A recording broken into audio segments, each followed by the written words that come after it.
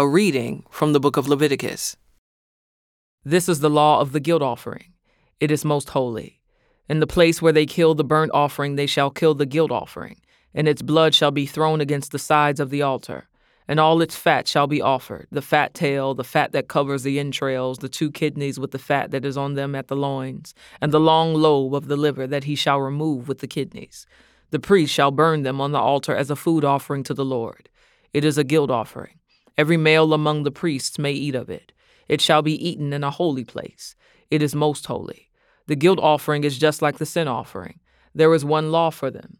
The priest who makes atonement with it shall have it, and the priest who offers any man's burnt offering shall have for himself the skin of the burnt offering that he has offered, and every grain offering baked in the oven, and all that is prepared on a pan or a griddle shall belong to the priest who offers it.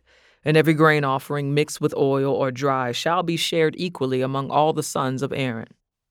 And this is the law of the sacrifice of peace offerings that one may offer to the Lord. If he offers it for a thanksgiving, then he shall offer with the thanksgiving sacrifice unleavened loaves mixed with oil, unleavened wafers smeared with oil, and loaves of fine flour well mixed with oil. With the sacrifice of his peace offerings for thanksgiving, he shall bring his offering with loaves of leavened bread, and from it he shall offer 1 loaf from each offering as a gift to the Lord. It shall belong to the priest who throws the blood of the peace offerings, and the flesh of the sacrifice of his peace offerings for thanksgiving shall be eaten on the day of his offering. He shall not leave any of it until the morning. But if the sacrifice of his offering is a vow offering or a free will offering, it shall be eaten on the day that he offers his sacrifice, and on the next day what remains of it shall be eaten. But what remains of the flesh of the sacrifice on the 3rd day shall be burned up with fire. If any of the flesh of the sacrifice of his peace offering is eaten on the 3rd day, he who offers it shall not be accepted, neither shall it be credited to him. It is tainted, and he who eats of it shall bear his iniquity. Flesh that touches any unclean thing shall not be eaten. It shall be burned up with fire. All who are clean may eat flesh, but the person who eats of the flesh of the sacrifice of the Lord's peace offerings while an uncleanness is on him, that person shall be cut off from his people. And if anyone touches an unclean thing, whether human uncleanness or an unclean beast or any unclean detestable creature, and then eats some flesh from the sacrifice of the Lord's peace offerings, that person shall be cut off from his people. The Lord spoke to Moses, saying, Speak to the people of Israel, saying, You shall eat no fat of ox or sheep or goat, the fat of an animal that dies of itself, and the fat of one that is torn by beasts may be put to any other use, but on no account shall you eat it. For every person who eats of the fat of an animal of which a food offering may be made to the Lord shall be cut off from his people. Moreover, you shall eat no blood whatever, whether of fowl or of animal, in any of your dwelling places. Whoever eats any blood, that person shall be cut off from his people. The Lord spoke to Moses, saying, Speak to the people of Israel, saying, Whoever offers the sacrifice of his peace offerings to the Lord shall bring his offering to the Lord from the sacrifice of his peace offerings. His own hand shall bring the Lord's food offerings.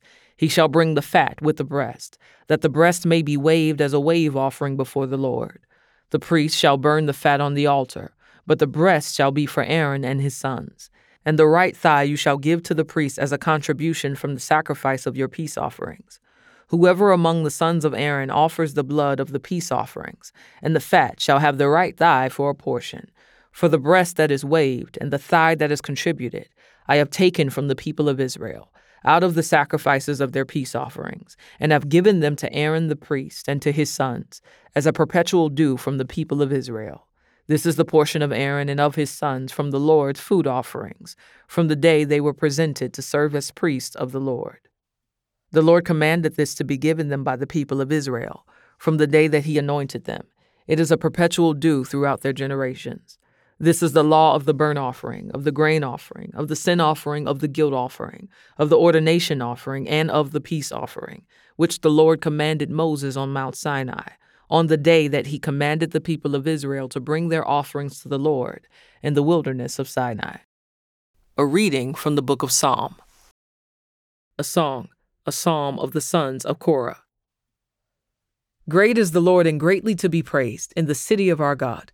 His holy mountain, beautiful in elevation, is the joy of all the earth. Mount Zion in the far north, the city of the great King.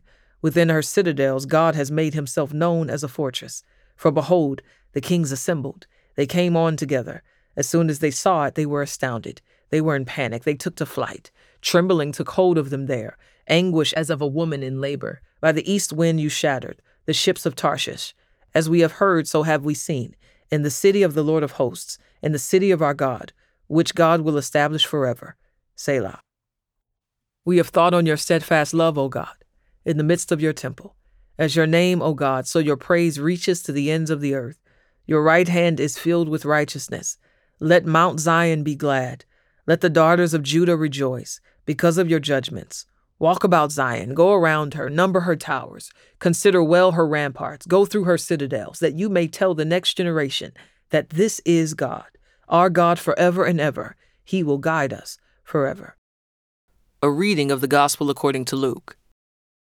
In the meantime, when so many thousands of the people had gathered together that they were trampling one another, he began to say to his disciples first, "Beware of the leaven of the Pharisees, which is hypocrisy. Nothing is covered up that will not be revealed, or hidden that will not be known. Therefore, whatever you have said in the dark shall be heard in the light, and what you have whispered in private rooms shall be proclaimed on the housetops. I tell you, my friends, do not fear those who kill the body, and after that have nothing more that they can do. But I will warn you whom to fear. Fear him who, after he has killed, has authority to cast into hell. Yes, I tell you, fear him. Are not 5 sparrows sold for 2 pennies, and not one of them is forgotten before God? Why, even the hairs of your head are all numbered. Fear not, you are of more value than many sparrows. And I tell you, everyone who acknowledges me before men, the Son of Man also will acknowledge before the angels of God. But the one who denies me before men will be denied before the angels of God.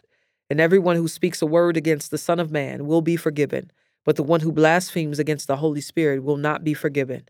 And when they bring you before the synagogues and the rulers and the authorities, do not be anxious about how you should defend yourself or what you should say, for the Holy Spirit will teach you in that very hour what you ought to say." Someone in the crowd said to him, "Teacher, tell my brother to divide the inheritance with me." But he said to him, "Man, who made me a judge or arbitrator over you?"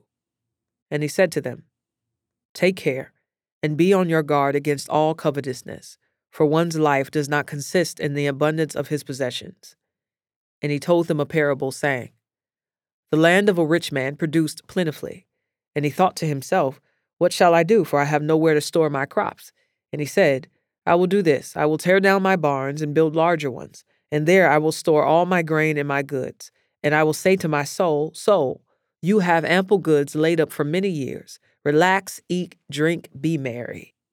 But God said to him, 'Fool, this night your soul is required of you, and the things you have prepared, whose will they be?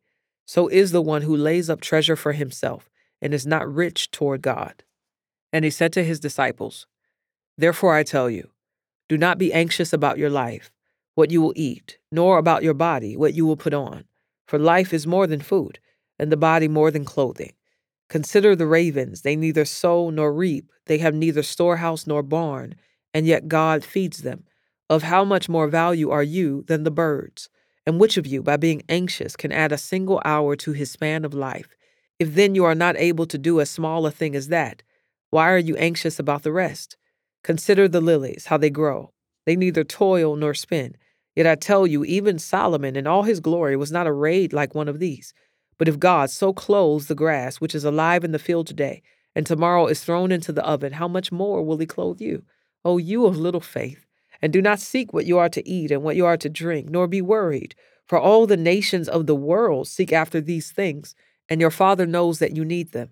Instead, seek his kingdom, and these things will be added to you. Fear not, little flock, for it is your Father's good pleasure to give you the kingdom. Sell your possessions and give to the needy. Provide yourselves with money bags that do not grow old, with a treasure in the heavens that does not fail, where no thief approaches and no moth destroys. For where your treasure is, there will your heart be also. Stay dressed for action and keep your lamps burning.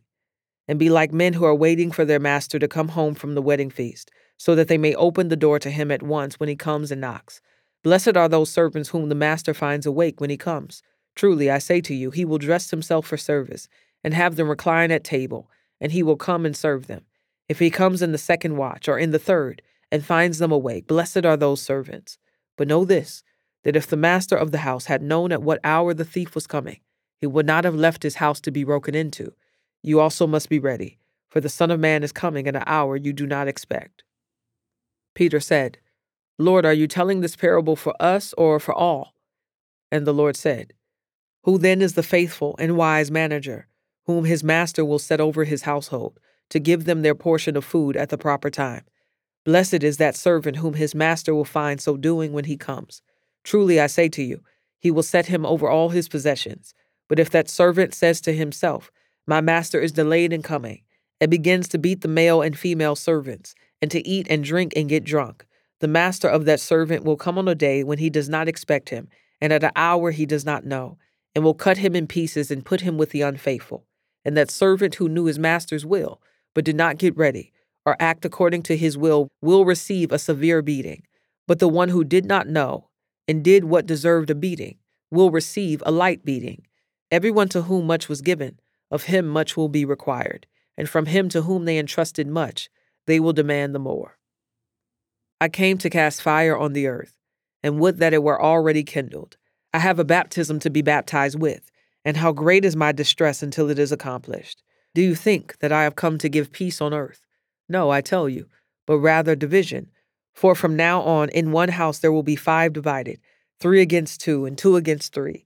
They will be divided, father against son, and son against father, mother against daughter, and daughter against mother, mother-in-law against her daughter-in-law, and daughter-in-law against mother-in-law." He also said to the crowds, "When you see a cloud rising in the west, you say at once, 'A shower is coming,' and so it happens. And when you see the south wind blowing, you say, 'There will be scorching heat,' and it happens. You hypocrites, you know how to interpret the appearance of earth and sky, but why do you not know how to interpret the present time? And why do you not judge for yourselves what is right, as you go with your accuser before the magistrate? Make an effort to settle with him on the way, lest he drag you to the judge, and the judge hand you over to the officer, and the officer put you in prison. I tell you, you will never get out until you have paid the very last penny."